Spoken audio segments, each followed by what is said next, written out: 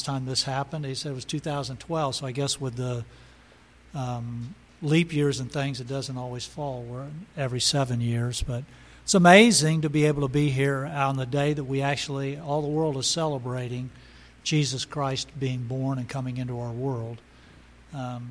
Everybody's all excited right now. I remember when we were kids, you'd get up at 5 in the morning running out there to see what's under the tree and open all your presents. And the world is wrapped up right now in a lot, looking at all the oohs and ahs of things they got under their tree. But we're here to ooh and ah over the fact that we have the greatest gift of all, that Jesus Christ would come as a man to this earth, knowing that he would be born to die for our sins and give us eternal life as the greatest present that's ever been given, ever been received. So let's start with prayer as we begin our service. Father, we do recognize this is probably not the day you were born. Nobody has any idea the exact date that you were born into this world, but it's such an auspicious occasion that this world picked a day that we can all celebrate together the fact that you came. And it's sad that the world has little by little gotten less and less about worshiping and recognizing you coming and the gift that you are, and the gift that the Father gave, and now the gift that you give us of eternal life. But we are here because you have chosen us, you have given us, bestowed on us that gift, given us eternal life. And we come this morning not caring at all about whatever presents are under the tree at home or we're wearing or whatever it is, but simply to come this morning and say, thank you for coming. Thank you for the gift that you are. Thank you for the gift of eternal life that you coming and being willing to die for us brought us. And we just want to recognize that today and dwell on it all day long. Nothing else. Nothing else we have counts. Nothing else even can be described as being paling in comparison because it's so far removed. Anything this world has to offer us compared to you and what we already have through you in heaven awaiting us. And the life that we feel in our hearts right now, this joy and peace that we have in this life because of what you've given us. Happy birthday. Thank you for coming. In Christ's name, amen. Let's start with a great one. About half the Christmas carols seem to be about angels, and they were pretty prominent in Jesus' birth. I don't claim to be angelic in my voice. None of us up here is. I don't think any of you do either, and it must have been amazing to hear angels come and sing, filling the skies. Just unbelievable. But we get to sing a little bit about the message that they brought. The angels sing, "Glory to the newborn King." Jesus was born the King of all creation.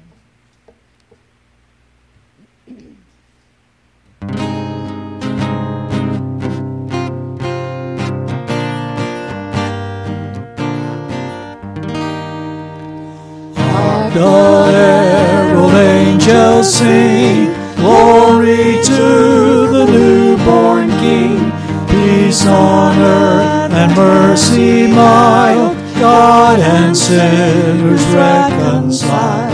Joyful all ye nations rise, join the triumph of the skies, with angelic hosts proclaim, Christ is born in Bethlehem. Hark the herald angels sing, glory to the newborn King. Christ the highest heaven adored, Christ the everlasting Lord. Late in time, behold him come, offspring of a virgin's womb. Veiled in flesh, the Godhead see, Hail the incarnate deity, pleased as man with men to dwell. Jesus our Emmanuel. Hark the herald angels sing, glory to the newborn King. Come, desire of nations, come, fix in us thy humble home. Rise the woman's conquering seed, bruise in us the serpent's head. Adam's likeness now at face, stamp thine image in its place. Second Adam from above, reinstate us in thy love. Hark the herald angels sing, glory to the newborn King.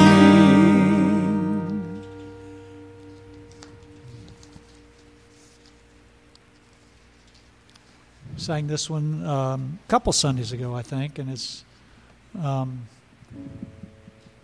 memorable to look at where Jesus could have been born. Jerusalem was a huge city, at least. He was born in the tiniest of villages, but prophesied in the book of Micah that it would be the Bethlehem that Jesus would be born in, little town of Bethlehem.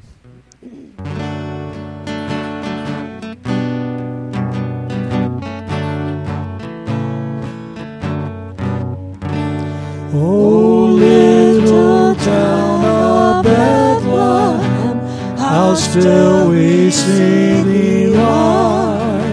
Above thy deep and dreamless sleep, the silent stars go by. Yet in thy dark street shineth the everlasting light. The hopes and fears of all the years are met in thee tonight. For Christ is born of Mary and gathered all above. While mortals sleep, the angels keep their watch of wondering love. O morning stars together proclaim the holy birth, and praises sing to God the King, and peace to men on earth. How silently the wondrous gift is given. So God imparts to human hearts the blessings of His heaven. No ear may hear His coming, but in this world of sin, where meek souls will receive Him still, the dear Christ enters in. O holy child of Bethlehem, descend to us, we pray. Cast out our sin and enter in. Be born in us today. We hear the Christmas angels, the great glad tidings tell. Oh, come to us, abide with us, our Lord Emmanuel. Thank you. You may be seated.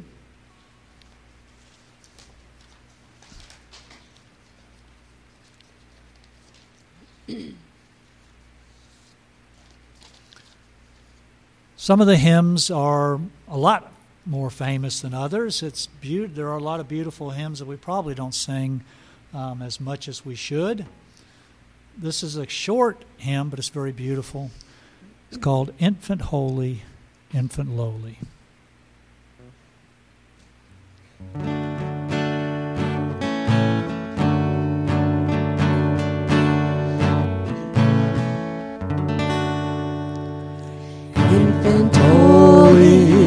infant lowly, for his bed a cattle stall. Oxen lowing, little knowing, Christ the babe is Lord of all. Swift are winging, angels singing, Noel's ringing, tidings bringing, Christ the babe is Lord of all. Christ the babe is Lord of all. Flocks were sleeping, shepherds keeping vigil till the morning noon. Saw the glory, heard the story, tidings of a gospel true. Thus rejoicing, free from sorrow, praises voicing, greet the morrow. Christ the babe was born for you. Christ the babe was born for you.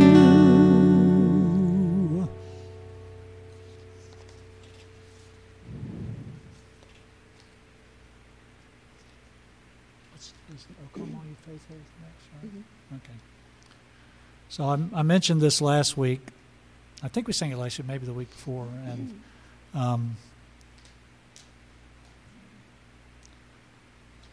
the motto, or the thing that the Marines live by, is the few, the proud, the Marines. It's like supposedly just talking about their character and knowing that.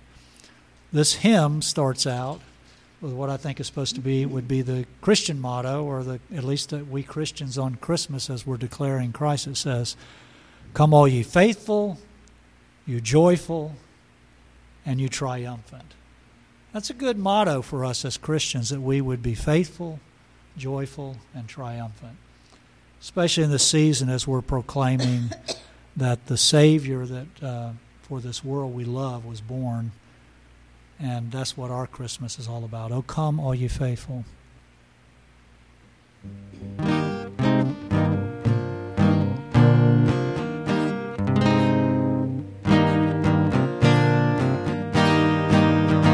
O come, all ye faithful, joyful and triumphant. O come ye to Bethlehem. Come and behold him, born the King of angels. O come, let us adore him. O come, let us adore him. O come, let us adore him. Christ the Lord. Sing choirs of angels, sing in exultation. Oh, sing all ye citizens of heaven above. Glory to God, oh, glory in the highest. Oh, come, let us adore him. Oh, come, let us adore him. Oh, come, let us adore him. Christ the Lord. Yea, Lord, we greet thee, born this happy morning. Jesus, to thee be all glory given. Word of the Father, now in flesh appearing. Oh, come, let us adore him. Oh, come, let us adore him. Oh, come, let us adore him. Christ the Lord.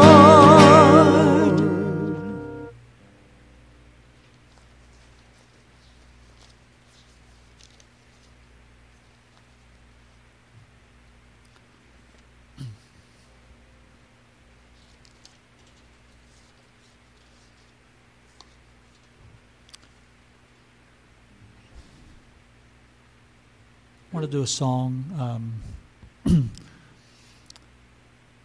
God gave me for Christmas. It's amazing that the title is God Slipped Into Our Sinful World, and that's the truth. He could have come with fanfare. He could have been born into a king's palace. He could have been recognized as everything that he is. God could have seen to it that that was done, but instead, Jesus was born in a very obscure little village that nobody knew about, and the angels actually went and just found shepherds to tell about it. So, literally, he just slipped into this world to bring salvation, but all who saw him that day recognized that he was the Son of God. God slipped into our sinful world.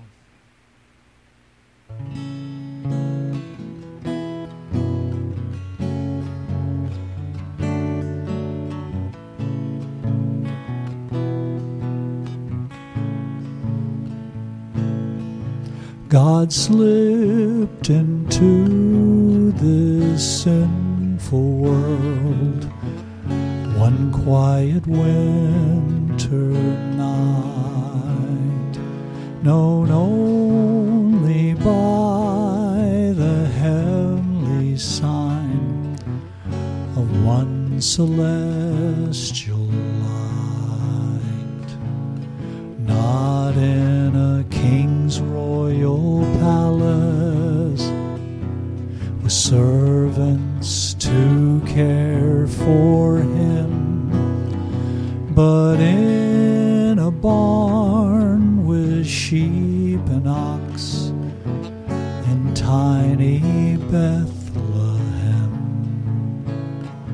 The angels filled the sky that night, announcing Jesus' birth, not to the rich or mighty, but those not seen of worth.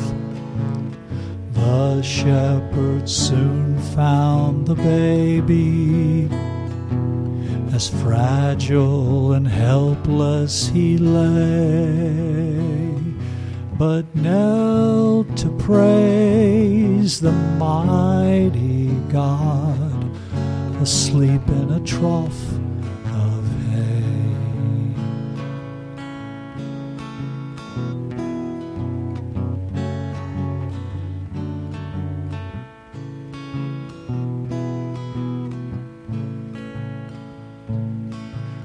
Learned men who searched for signs were alerted by the star. The promise of a royal birth would bring them from afar, enduring through months of travel to find the long-promised one. They offered precious gifts to him and worshiped God the Son. Centuries have come and gone since that holy night. God slipped into this sinful world to be the truth and the light. Just like the shepherds and magi, we too should bow down and pray and worship Christ our Savior, born that blessed day. Yes, we should worship Christ the Lord, born that blessed day.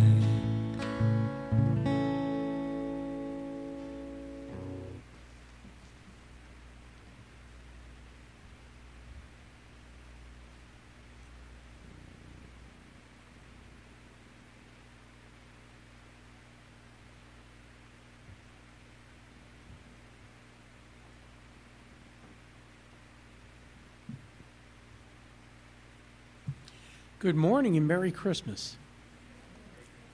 Today's reading is the second chapter of Luke, the first 14 verses.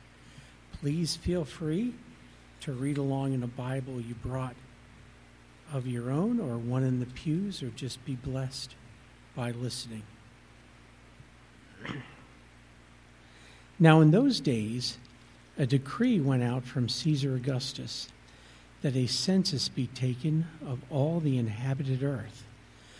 This was the first census taken while Quirinius was governor of Syria, and everyone was on his way to register for the census, each to his own city. Joseph also went up from Galilee, from the city of Nazareth to Judea, to the city of David, which is called Bethlehem, because he was of the house and family of David, in order to register along with Mary, who was engaged to him and was with child. While they were there, the days were completed for her to give birth, and she gave birth to her firstborn son. And she wrapped him in cloths and laid him in a manger, because there was no room for them in the inn. In the same region, there were some shepherds staying out in the fields and keeping watch over their flocks by night. And an angel of the Lord suddenly stood before them, and the glory of the Lord shone around them, and they were terribly frightened. But the angel said to them, "Do not be afraid, for behold, I bring you good news of great joy, which will be for all the people. For today in the city of David there has been born to you a Savior, who is Christ the Lord. This will be a sign for you. You will find a baby wrapped in cloths and lying in a manger." And suddenly there appeared with the angel a multitude of heavenly hosts, praising God and saying, "Glory to God in the highest, and on earth peace among men with whom he is pleased."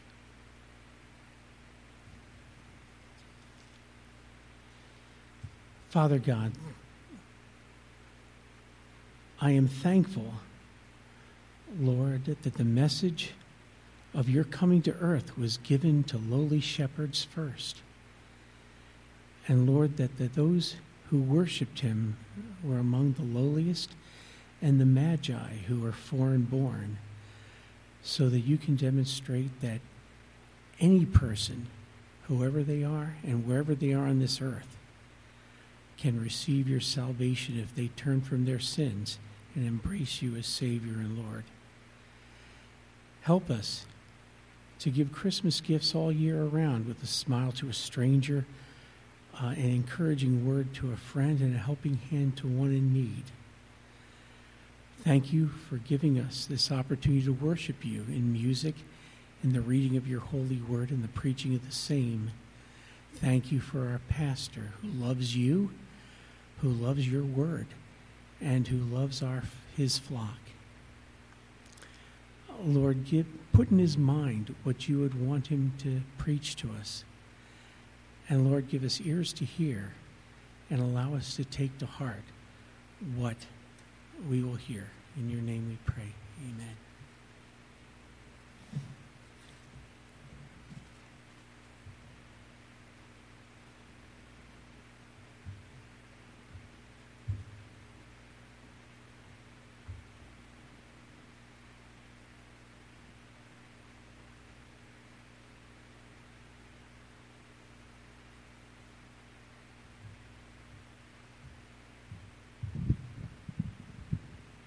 Good morning. Good to see you all on this Lord's Day, this Christmas Day. It's really special. It's on Sunday this year, and I think Steve mentioned 10 years ago, so we're blessed that we all can be together at this time, worshiping the Lord together and learning from him. Indeed, it is a very encouraging time.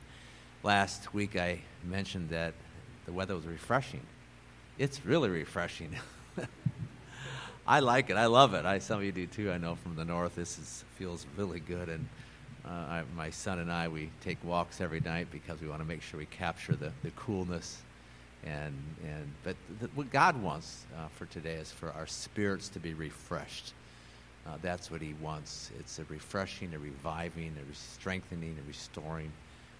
And it's through his word, through his spirit. You know, we're so blessed. Jeff read from Luke chapter 2, and that we have God's word that tells us the truth of what happened. I mean, it's just amazing. We should be so thankful that we have his word, and we should love his word and trust his word and believe it and study and all those things. But anyway, I'm glad we can be here. I know some churches decided not to celebrate Christmas, but I say we got to. This is the day to do it. So anyway, we're talking about Christmas, but what is Christmas? It's a story of Jesus Christ, the Son of God, coming to this world and coming into this world. It's a story of God becoming man. And that God became man is an amazing truth. It's a miraculous truth. It's so important for us to understand. It's what is called the incarnation, God becoming man. We're going to look at Matthew chapter 1 portion of the Christmas story for the first part of our service here. There's a few things I want to look at relative to this story, this most important story about the birth of Christ. And we're going to go first to Matthew chapter 1, 18 to 25. I want to read there, Matthew 1, 18 to 25.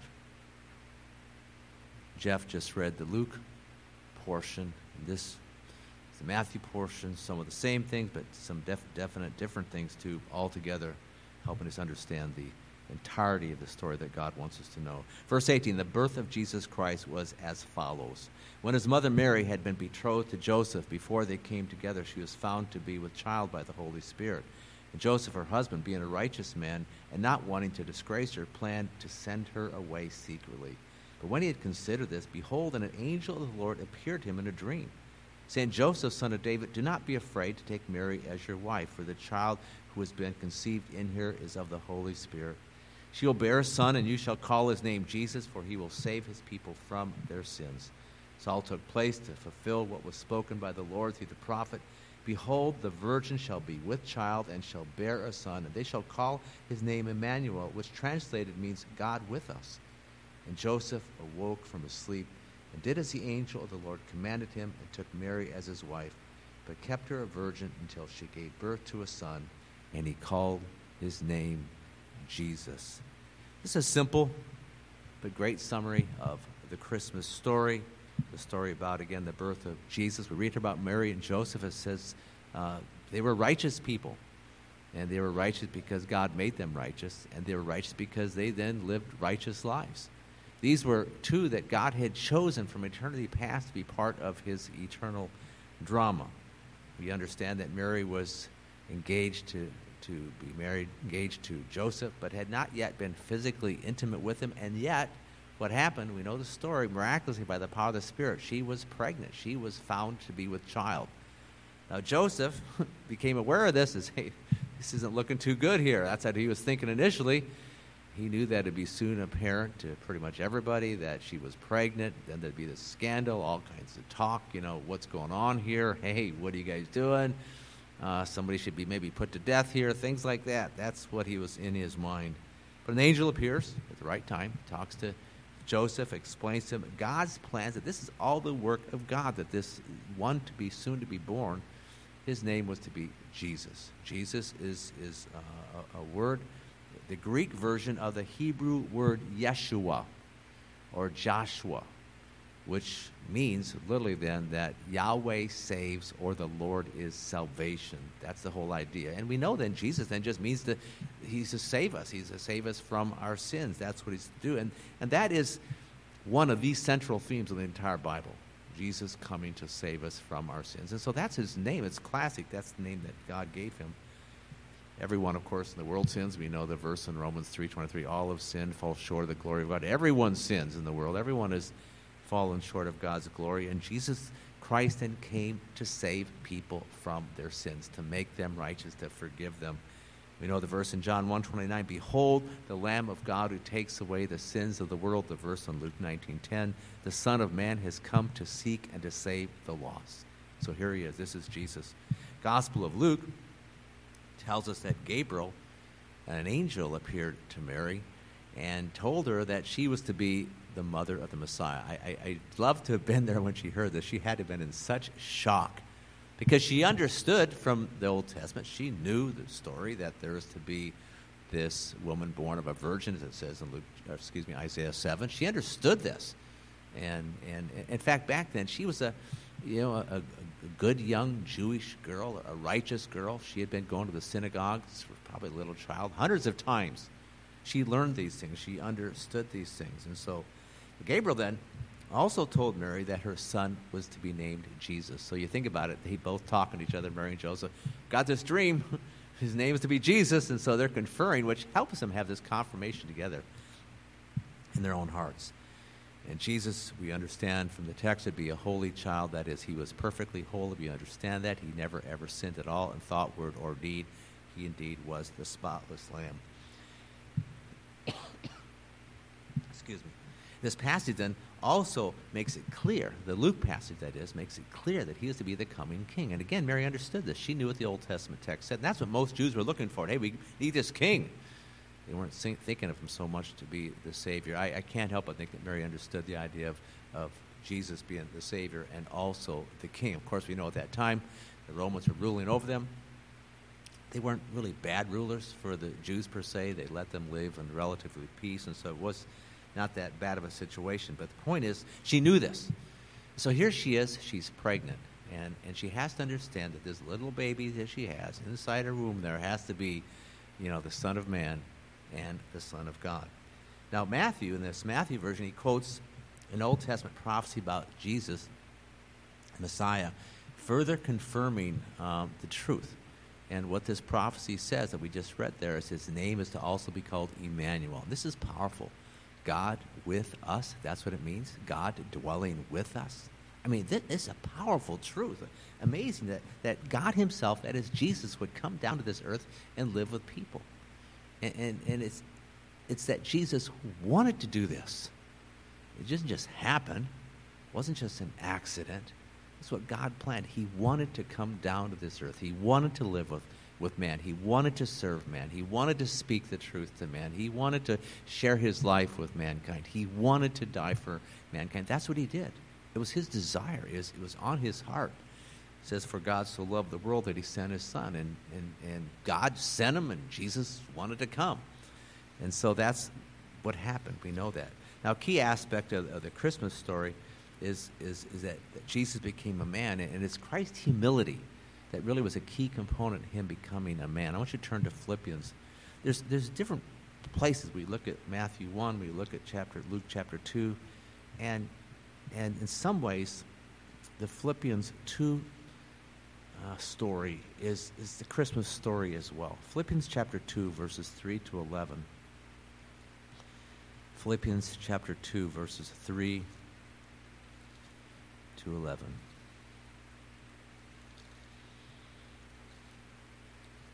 It says, do nothing. Well, let's start in verse 5. Have this attitude in yourselves, which is also in Christ Jesus, who, although he existed in the form of God, did not regard equality with God a thing to be grasped, but emptied himself, taking the form of a bondservant and being made in the likeness of men. Being found in appearance as a man, he humbled himself by becoming obedient to the point of death, even death on a cross. For this reason also God highly exalted him and bestowed on him the name which is above every name, so that the name of Jesus every knee will bow, of those who are in heaven and are on earth and under the earth, that every tongue will confess that Jesus Christ is Lord, to the glory of God the Father. So I like this Christmas story. It's a good way to say it. It gives a theology, the truth of what's going on from really the beginning to the end. You're talking about, way back in the eternity past, he was in the form of God, and in the eternity future, God will be glorified. And that's a good way to sum up this. But a couple more thoughts from here is we see that Jesus was in the form of God. How am I going to define that? I'm not sure. The form of God, that's what it says. And when he was with God, he was, of course, in the Spirit. spiritual form is what it would have been.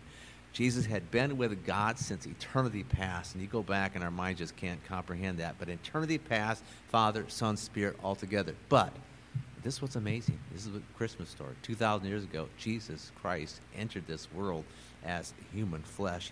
He humbled himself and became a man. I mean, you have to think about this. God becoming man. I mean, he humbled himself, and he was God and man. And this is, none of us can fully comprehend what it means for Jesus Christ to be God and man. I mean, if you were around 2,000 years ago, and you're there, a Jewish person, let's say, and you saw Jesus, you'd look at him and, he looks like a man, he talks like a man, he has arms and legs, he eats food, all these things. He was a man. He was obviously a man. But then he was fully God, and that's what got a lot of people upset. I mean, especially his religious rivals. They didn't like that.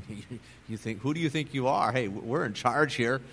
Fully God. I mean, it doesn't make sense in our minds, but that was the truth. He was fully God every way. And one of his objectives on earth was, of course, to help people see that he was God. And by things he taught and also by the miracles he did, that was one of his goals, to prove to people, I am not just a man, I am also God. And in different ways he said it. And that's a key point. I mean, I was talking to James about this yesterday, or maybe it's Marianne, is that so many religions and false religions just don't believe that Jesus is God. Oh, he's a good man, good prophet, maybe one of the best of men, but, well, he wasn't God. That's where they will fight you on it. But that's where we as Christians stand. Jesus was fully God, and he was fully man. That is so important. That's, again, key part of this Christmas story. But Jesus wasn't just a man, as we see there in Philippians 2. He was also a bondservant. That's better translated as slave. The text, some of the versions in our present culture don't want to use the word slave, but bondservant. He's a slave. He was a slave, and he was a slave of his heavenly Father. Okay, and he was a perfectly obedient slave. Obedient, it says, obedient to death. That is, his Father wanted him to die, and Jesus said, yes, I will do it. I will do it. Perfectly obedient slave. But here's Jesus then, the Son of God, the Son of Man, and he dies for his Father, and he dies for us. So you understand that. He died for his Father. His Father wanted him to die, and he died for us, and he died for us, of course, and to pay for our sins so we could be then ones who are forgiven. And Jesus just didn't die. We know this. It wasn't a natural death. Most people that we know in this world, they die a, quote, natural death. It was not a natural death. Not at all. He died on a cross. He publicly died on a cross, which was the worst, the most humiliating way that a person could die back in that culture. That is what happened. He did it for us. So Jesus went from being God to being the lowest person on earth. That's what we're saying in this text. That's what we're saying. That's what we understand. Jesus went then from God to being a slave, and he did it for you and for me and for his Father's glory. But he did it for you and me to save us from our sins. And the answer simply for us then is a person needs to repent, which is just a nice word to say. We need to be sincerely, genuinely sorry to God himself, telling him that we are sorry that we've sinned against him. We then need to believe that Jesus is both God and man. That's important. This gospel message, believing that he's both God and man, and then believing that Jesus Christ had died to pay for your sin. That's the message. And those who then believe in that are forgiven, are redeemed, and have eternal life. I want to read some verses here that talk about this, that really helps you understand the gospel. They're probably familiar to many of you. 2 Corinthians 5:21, God made him who knew no sin to be sin, that we might become the righteousness of God in him. Romans 5:8, God demonstrates his own love toward us, in that while we are yet sinners, Christ died for us. 1 Peter 3:18, I love this one. Christ also died for sins once for all, the just for the unjust, to bring you to God.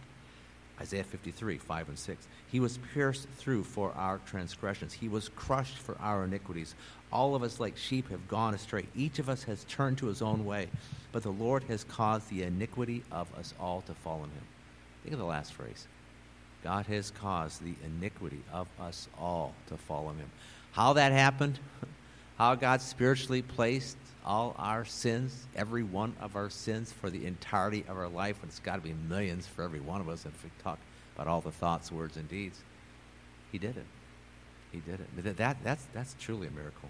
John 3:16, for God so loved the world that he gave his only begotten Son, that whosoever believes in him shall not perish, but will have eternal life. In 1 John 4:9 and 10, by this the love of God was manifested in us, that God sent his only begotten Son into the world so that we might live through him. And this is love, not that we loved God, but that he loved us and sent his Son to be the propitiation for our sins. Propitiation, a word that means God is satisfied with what Christ did for us. So during this gift-giving season, we must always remember, and of course we understand that sometimes I get a little tired of all the gifts, but remember the greatest gift, the gift that God gave to us, the gift of his Son. And it's that gift then, and receiving that gift then, that results in us having eternal life. For the wages of sin is death, but the free gift of God is eternal life. Nothing we can do. I remember when I grew up, I was thinking I had to do something to be right with God. I had to come to the point and say, hey, there's nothing I can do. Nothing at all. It's all a work of grace, all a work of God. Eternal life, a word that means a relationship with God, and it's a personal relationship. I love this truth. It's personal, it's permanent, and it's perfect. Not so much this life, but in the ages to come, it'll be perfect. Can you imagine that? A perfect relationship with the living God, a personal relationship, one that is permanent. Again, it's so important that we see this. And, of course, it means then we'll be with the Lord Jesus. That's a key truth that we see in the Gospels, the epistles. We will be with Jesus. John 14 says this. 1 Thessalonians 4 says this. We'll be with the Lord Jesus forever. I might have mentioned this in the past. I can't remember. But a year ago, I wrote a letter to my high school classmates. I had missed our class reunion, so I thought I'll write them a letter. About 250 letters went out. And so I got one letter back, and I have this letter taped to my wall there in my office. It's just taped there. It's right there. I see it. The name of this person was Alan, and it came back undeliverable. And I learned later, I'm sure it was a week or two later, a month later, that this person had passed away like a couple years before. But this was the most sobering thing on this envelope. It said, not at this address. And when I saw that, I said, whoa, so which address is he at? Is he in heaven or hell? Wow.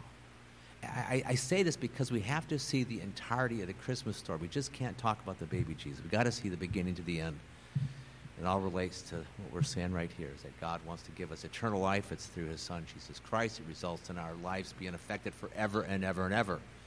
And so many people, and you know this, we go by, I don't know how many hundreds of people every week or something. We see people, we talk to people, we hear people, we see people on TV. Where are they going? What's happening? Where is their eternal destination? And it's so important that we are sobered up and see this. And so I saw that not at this address. Wow. Where is Alan at? Where is he at? But that's what we need to think and pray about and ask God to use us to be his lights, and that's what he wants us to be, lights. Verses in Matthew chapter 5, lights of the world and salt of the earth. And it's important that you see yourself that way. I've said this to you before many times, is you all have your own little world. We have the big world, but God has given you your own little world with people that you know, friends that you have, neighbors, co-workers, whoever it is, relatives, your own little world. And God wants you to be a light to the people in the world that he gives you. That's what he wants for you. So one more thing I want to talk about today.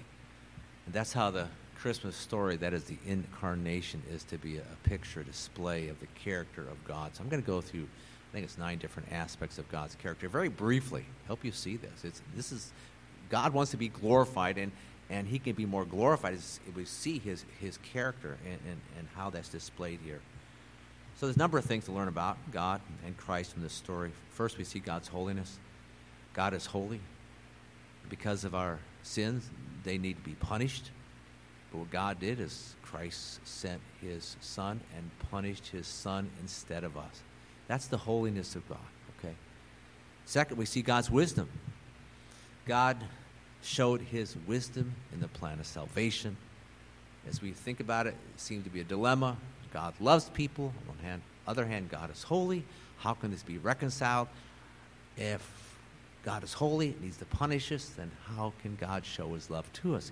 And what Christ did is the answer. And you know the answer already, but it's so good to just say it again. God sent his son, became a man, perfect person, came down to this earth then, and he became a mediator, as it says in 1 Timothy 2. A mediator between God and man. He was both God and man, so he could be the mediator. The only one that could do it is a mediator. Then he became a substitute. That is, he took our place. He died for us. He took our place. He sacrificed his own life. That's what he did. He gave up his life. He died for us. And that's where this word satisfaction or propitiation comes in. God then was satisfied with what Christ did for us. And therefore, all those who place their trust in God and in Christ, then they can be forgiven. God can declare them righteous. And this all shows the wisdom of God, that God's righteousness and his love was demonstrated at the cross. That's what we see. So, as one person said, his holiness and his love met at the cross. That's what happened. Then we see God's love. God did not have to send his son into the world. He didn't have to. But out of his love, out of his kindness for us, he did. Psalm 86, your loving kindness towards me is great. You've delivered my soul from the depths of the grave. The love of God is shown more so in what God did for us through Christ than any other way. That's the center, foundational way we see his love. We see God's power. By God's power that God became a man, that God himself became a man. Luke 1:35, the Holy Spirit, angel talking to Mary, says the Holy Spirit will come upon you and the power of the Most High will overshadow you. It's the power of God that somehow worked inside the womb of Mary to bring Jesus there. I mean, it's just, we can't understand it. But that's what happened. That is what we know. Second, we see God's omniscience. God had to know everything and everyone and every detail to bring about his son into this world. There's some verses I've read before, but in this context, turn to Isaiah chapter 46. Isaiah 46. Some of my favorite prophecy verses. And of course, and we're not even really talking about it much today, is that the birth of Christ that be come into the world was prophesied. Okay? God had prophesied that would happen. But Isaiah 46, verse 9, says, remember the former things long past, for I am God, and there is no other. I am God, and there is no one like me, declaring the end from the beginning. So he declares it. He knows what it is. Every single thing from beginning to end, God knows. Every detail, every person, everything. Declaring the end from the beginning, and from ancient times things which have not been done, saying, my purpose will be established, and I will accomplish all my good pleasure. That is, it's not just that he knows stuff, but he's going to accomplish his purpose. God created the world. God created us for a purpose. And I like how it says, accomplish all my good pleasure. I'm going to do what pleases me. I'm going to accomplish my work. And we're talking here about the Christmas story, just one major aspect of God's work on earth. Calling a bird of prey from the east, the man of my purpose from a far country. Truly I have spoken, truly I will bring it to pass. I have planned it, surely I will do it. And so we think of this Christmas story.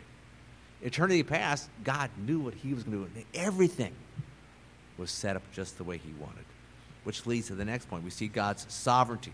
Jesus coming into this world did not just happen. God had to not just know everything, but plan everything, control everything, every person, everything at all, in any way that was related to the birth of his son, everything. Jeff read the story, Luke 2, about the census. We need to have a census. God had that all planned out way back in eternity past. One pretty major aspect of the story, and many other aspects, but that's just one. Luke 2, you read through, and you read all these things, whether it's the angels, whether it's all Bethlehem. It's all part of God's plan, God's sovereignty. We see God's patience. God could have, a long, long time ago, once and for all, and righteously so, taken every person off this planet. He about did it in the time of Noah. We know the story. We know the flood. We know there's only 8 people that survived. We understand that. God was pretty fed up, and righteously so, with the world at that time. It was really corrupt. We think things are bad now. Nothing like back in the time of Noah. Nothing. It was really, really wicked. So God, through the years then, all these years, has been extremely patient. Because, see, everybody that sins says, I read this the other day in Ezekiel 18, the soul that sins dies. Every person who sins dies spiritually and then will die physically. And God has the right to take anybody out of this world at any time he wants because of their sin, anytime. So he's patient with every person. He was patient with you before he got saved, patient with all kinds of people, and patient and waiting for his time for Christ to come. It was the perfect time. It was the right time. As it says in Galatians 4:4, it was the fullness of time. I mentioned this last week. You can look at the notes from last week about what that means. And there's a number of things, 6 different things I mentioned about why it was the fullness of time, the perfect time for Christ to come. Next, we see God's righteousness. God worked in a righteous way. He worked through righteous people. And his righteousness then was accomplished through the person of Christ. And finally, and I think most importantly, we see God's glory. In every aspect of God's plan to bring about his Son into this world, we see the glory of God. There's 5 different, I'm not going to look at them, I think it's Luke chapter 2. 5 different places we read about the glory of God. Glory to God. The glory to God in the highest is just one verse, verse 14, but it's glory, glory, glory to God. We saw the Philippians chapter 2, glory to God. But this verse from Psalm 145, verse 5, on the glorious splendor of your majesty and on your wonderful works I will meditate. The whole point I'm saying here is what God did, what Christ did, the coming of Christ into this world, the birth of his Son. It's a wonderful work of God. And it says we're to meditate on the glorious splendor of your majesty. It shows the glorious splendor of God's majesty. It shows his wonderful work, and we're to meditate. We're to think about it. That's what God wants. God wants us as people. We need to think about the truth. And so many times our thoughts are affected by things in the world, and that's not good. It's not right. We need to have godly thoughts, and that comes from God's truth, comes from God's Spirit. Indeed, this is a special day. We're celebrating the birth of Christ. Remember that Jesus Christ, God's Son, came to this earth, became a man. That's simply it. And Jesus was born to die, the most important death there ever was. He died on the cross to pay for our sins. It wasn't just some meaningless death. It was meaningful to the max.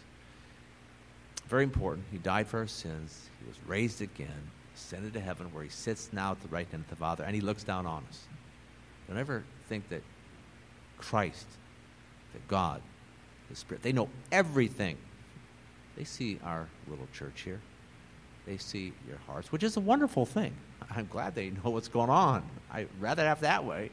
We should not be afraid of them knowing the truth about us or anything else that's going on in this world. But they're up there in heaven. And it won't be long before Christ comes back to this earth. As you know, I think you know this church here. We're a lot closer now to the second coming of Christ than the first coming of Christ. A lot closer. I think Christ could come back in this century, okay? Christ came the first time about 2,000 years ago. So he's coming back. He's coming again.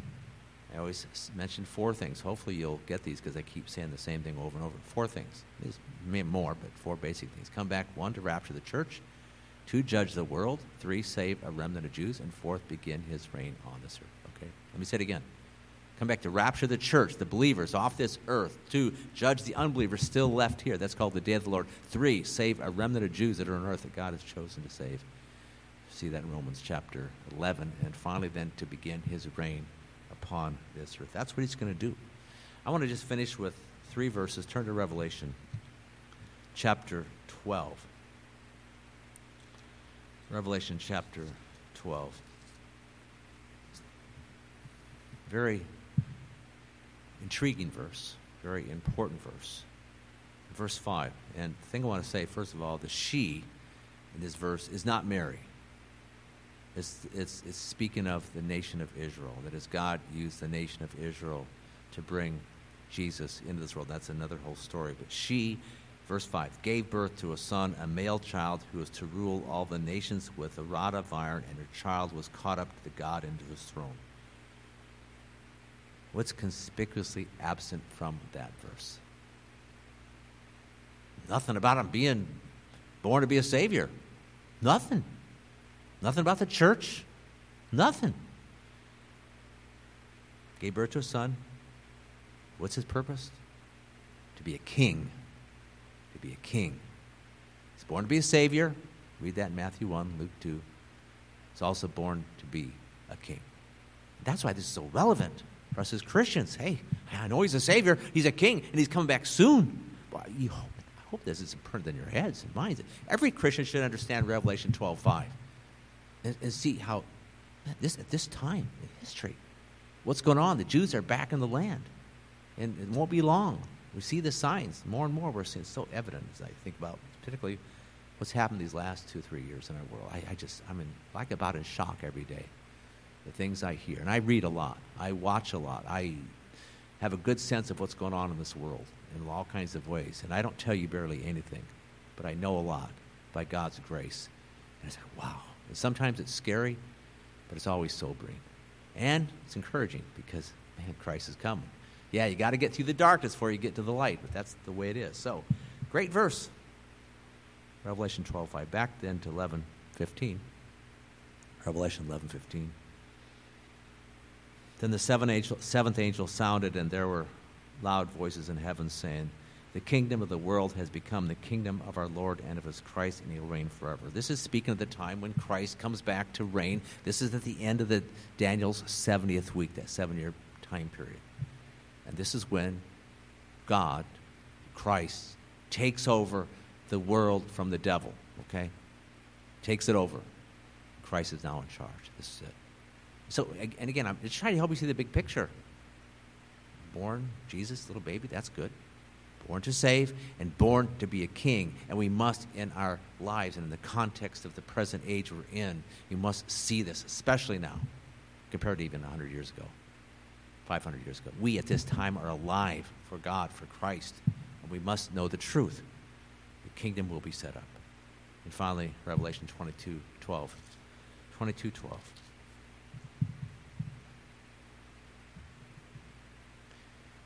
Behold, I am coming soon. My reward is with me to render to every man according to what he has done. He's coming soon. He's really coming soon. Very, very soon. And it says his reward's with him to render to every man according to what he's done. You know what that means? Real simple. Salvation is free, but God also allows us to work for him, and he will reward us. This should be sobering. Is my life counting for Christ? Am I living for Christ? Am I living to please him? Am I living to do what he wants to do? Again, we're all different. I've said this. It's all kinds of examples. Never compare yourself with anybody else. Just know that God has put you in the place he wants, in your own little world, your own little place, the own gifts he's got you. Use your gifts. Do the work he wants you to do. Be steadfast and immovable, always abounding in the work in the Lord, knowing that your work in the Lord is not in vain. So again, I just want to see the big picture. You have to see this. Christ was born to die. Christ was born to be a king. And it won't be long. Now then is our time to look back, as we are today, primarily so. Christ was born. We look ahead. Christ is coming back as a king. Isn't that good news? Wonderful news. We're on here just a short time, 70, 80, 90 years. That's it. Then with the Lord forever and ever. The future, I can't help but think we'll look back and say, man, that was really a short time on earth. It went by in a flash. The Bible says so many places, it's just like a vapor. It's gone. So please understand that every day is important. Every day is special. This year, we got a few days left this year, then we start 2023. We keep going for the Lord by his grace. Let's pray. Father, thank you for this time you've given us. We do bless you for your great love for us. Thank you, Father. Thank you, Lord Jesus. Thank you, Holy Spirit. The Godhead. It's wonderful. Father who loves us, chose us, Jesus who died for us, the Spirit who lives in us, empowers us. What a wonderful truth that we have you, Father, Son, and Holy Spirit. And thank you for what you did 2,000 years ago. I mean, amazing to bring your Son into the world, to become a man, and to live a perfect life, to die for us, then be raised again, now in heaven, sitting at the right hand of the Father, and then soon coming back to get us off this earth and take us home to heaven. Wow. This is really amazing. And then we will reign with you, as it says even in Revelation 5:10 and Revelation 26. We'll reign with you during the millennial kingdom and really for all eternity. So we thank you. Thank you so much for your love for us. Thank you for each one here. Each life here is special. Each life here is important. I pray for each person here to be touched by your love, be impressed, because sometimes our minds, our spirits get so cloudy with whatever, worldliness or wrong thoughts or sin. Lord, help us more and more by your grace to break free from that. We be ones who, Lord, are just love you and know your love for us, and then serve you in the way that you want us to serve you. But thank you again for this time. Thank you for those who couldn't be with us today, that you bless everybody, Lord, who's listening on, everybody in our entire church. And thank you for Bethel, for Raphael, Tommy here, Lord, and the rest. They're such a blessing to us. I pray you bless their lives, their church, for your glory. I pray all this now in Jesus' name. Amen. Just a couple, not many announcements. This Wednesday, we're planning on having a Bible study here. Thanksgiving, looking back, praying, looking to the future. And then I told you that I'm having surgery on the 5th of January. The 4th is the night before Bible study. I've not talked to Steve Altman about this yet, but maybe he could fill in for me. I'd rather not be someplace the night before surgery. And then the 6th is the men's meeting, and Ralph will be leading that time, which is a great time. I want to announce it. I just thought of this. I wanted to share this, and is just a little story, but it's encouraging. Cynthia Davis, most of you know Cynthia Davis, right? She was in a church years ago. Husband Bobby, and she was. I never forget it. For Vicky's service about a year ago, she was back, I think, in that corner, and she was talking about how Vicky would just go after the devil. You know, she's just a strong Christian lady. But anyway, she's not doing good physically. She's not going to make it. I talked to her like 5 months ago. And I didn't think she'd be alive by even this time, but she is not good physically, got lots of problems. But you know what she said is, and I heard this in the conversation, and then got a recent Christmas letter from her, is that she just is sensing the presence of the Lord, the love of the Lord like never before. And God is doing a special work in her heart at this time of her life, the very, very end of her life. And I can't help but think she's not going to make it through 2023. But it's just encouraging to hear her spirit and her heart. But then, you know, she said, I want to have my memorial service here at this church right here. I thought, wow, that's good. She said, this is my home, and she wants to be here. So that was encouraging too. But I say that, and not to. We have entire lives. There's young people and old people, but God wants to think the big picture. And I think what a blessed woman that God is blessing her in this way at this time. So keep her in your prayers too. Thank you.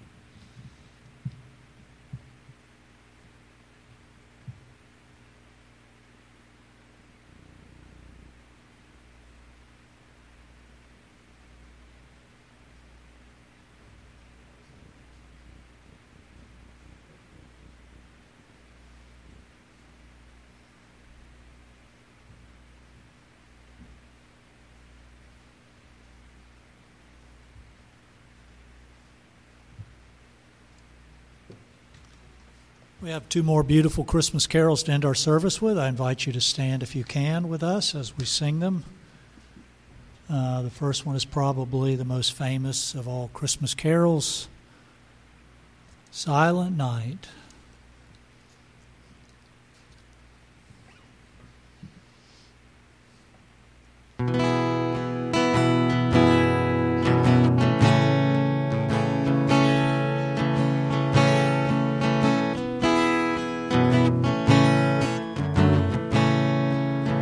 Silent night, holy night,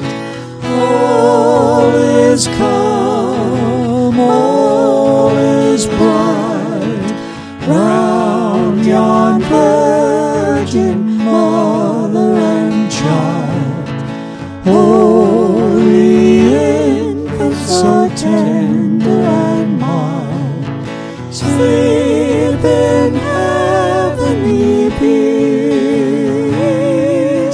sleep in heavenly peace.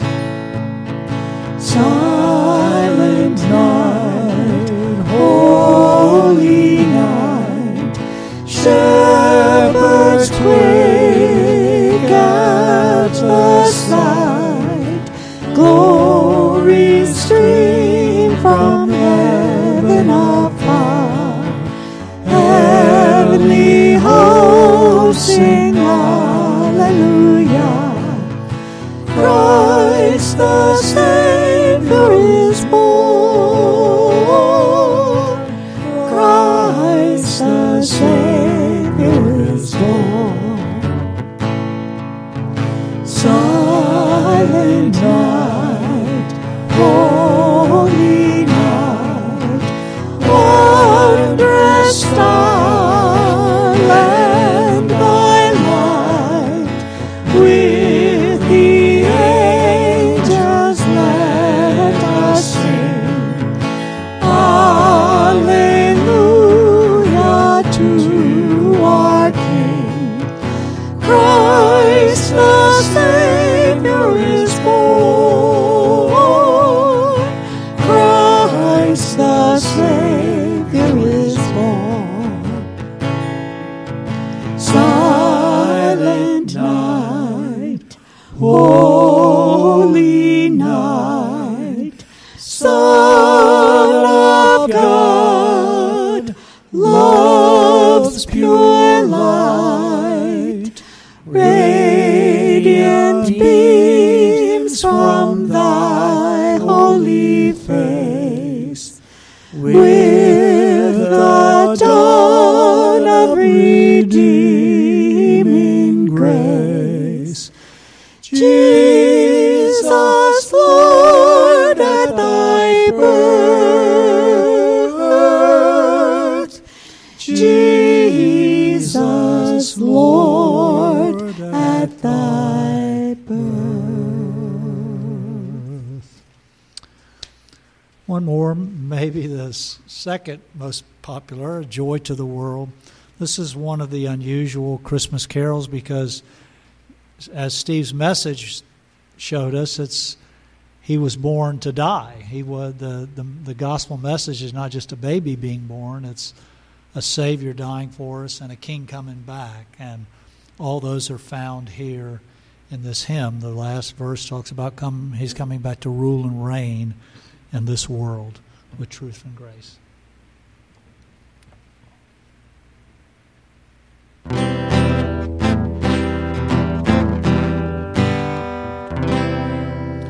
Joy to the world, the Lord is come. Let earth receive the King. Let every heart prepare Him room. And heaven and nature sing. And heaven and nature sing. And heaven and nature sing. Joy to the world, the Savior reigns. Let men their songs employ, while fields and floods, rocks, hills and plains, repeat the sounding joy, repeat the sounding joy, repeat the sounding joy. No more let sin and sorrows grow, nor thorns infest the ground. He comes to make His blessings flow, far as a curse is found, far as a curse is found, far as the curse is found. He rules the world with truth and grace, and makes the nations prove the glory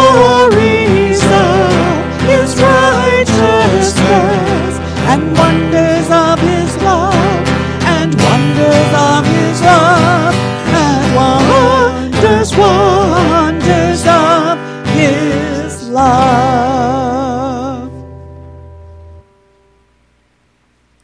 I wanted to also mention that I did a blog post on Christmas. It's called When I Think of Christmas. There are some copies back there on the table. You can get those, but it talks a lot more different aspects. But our reading, very familiar benediction, that is Isaiah 9, for a child will be born to us, a son will be given to us, and the government will rest on his shoulders. His name will be called Wonderful Counselor, Mighty God, Eternal Father, Prince of Peace. There'll be no end to the increase of his government or of peace on the throne of David and over his kingdom, to establish it and to uphold it with justice and righteousness from then on and forevermore. Amen. Amen.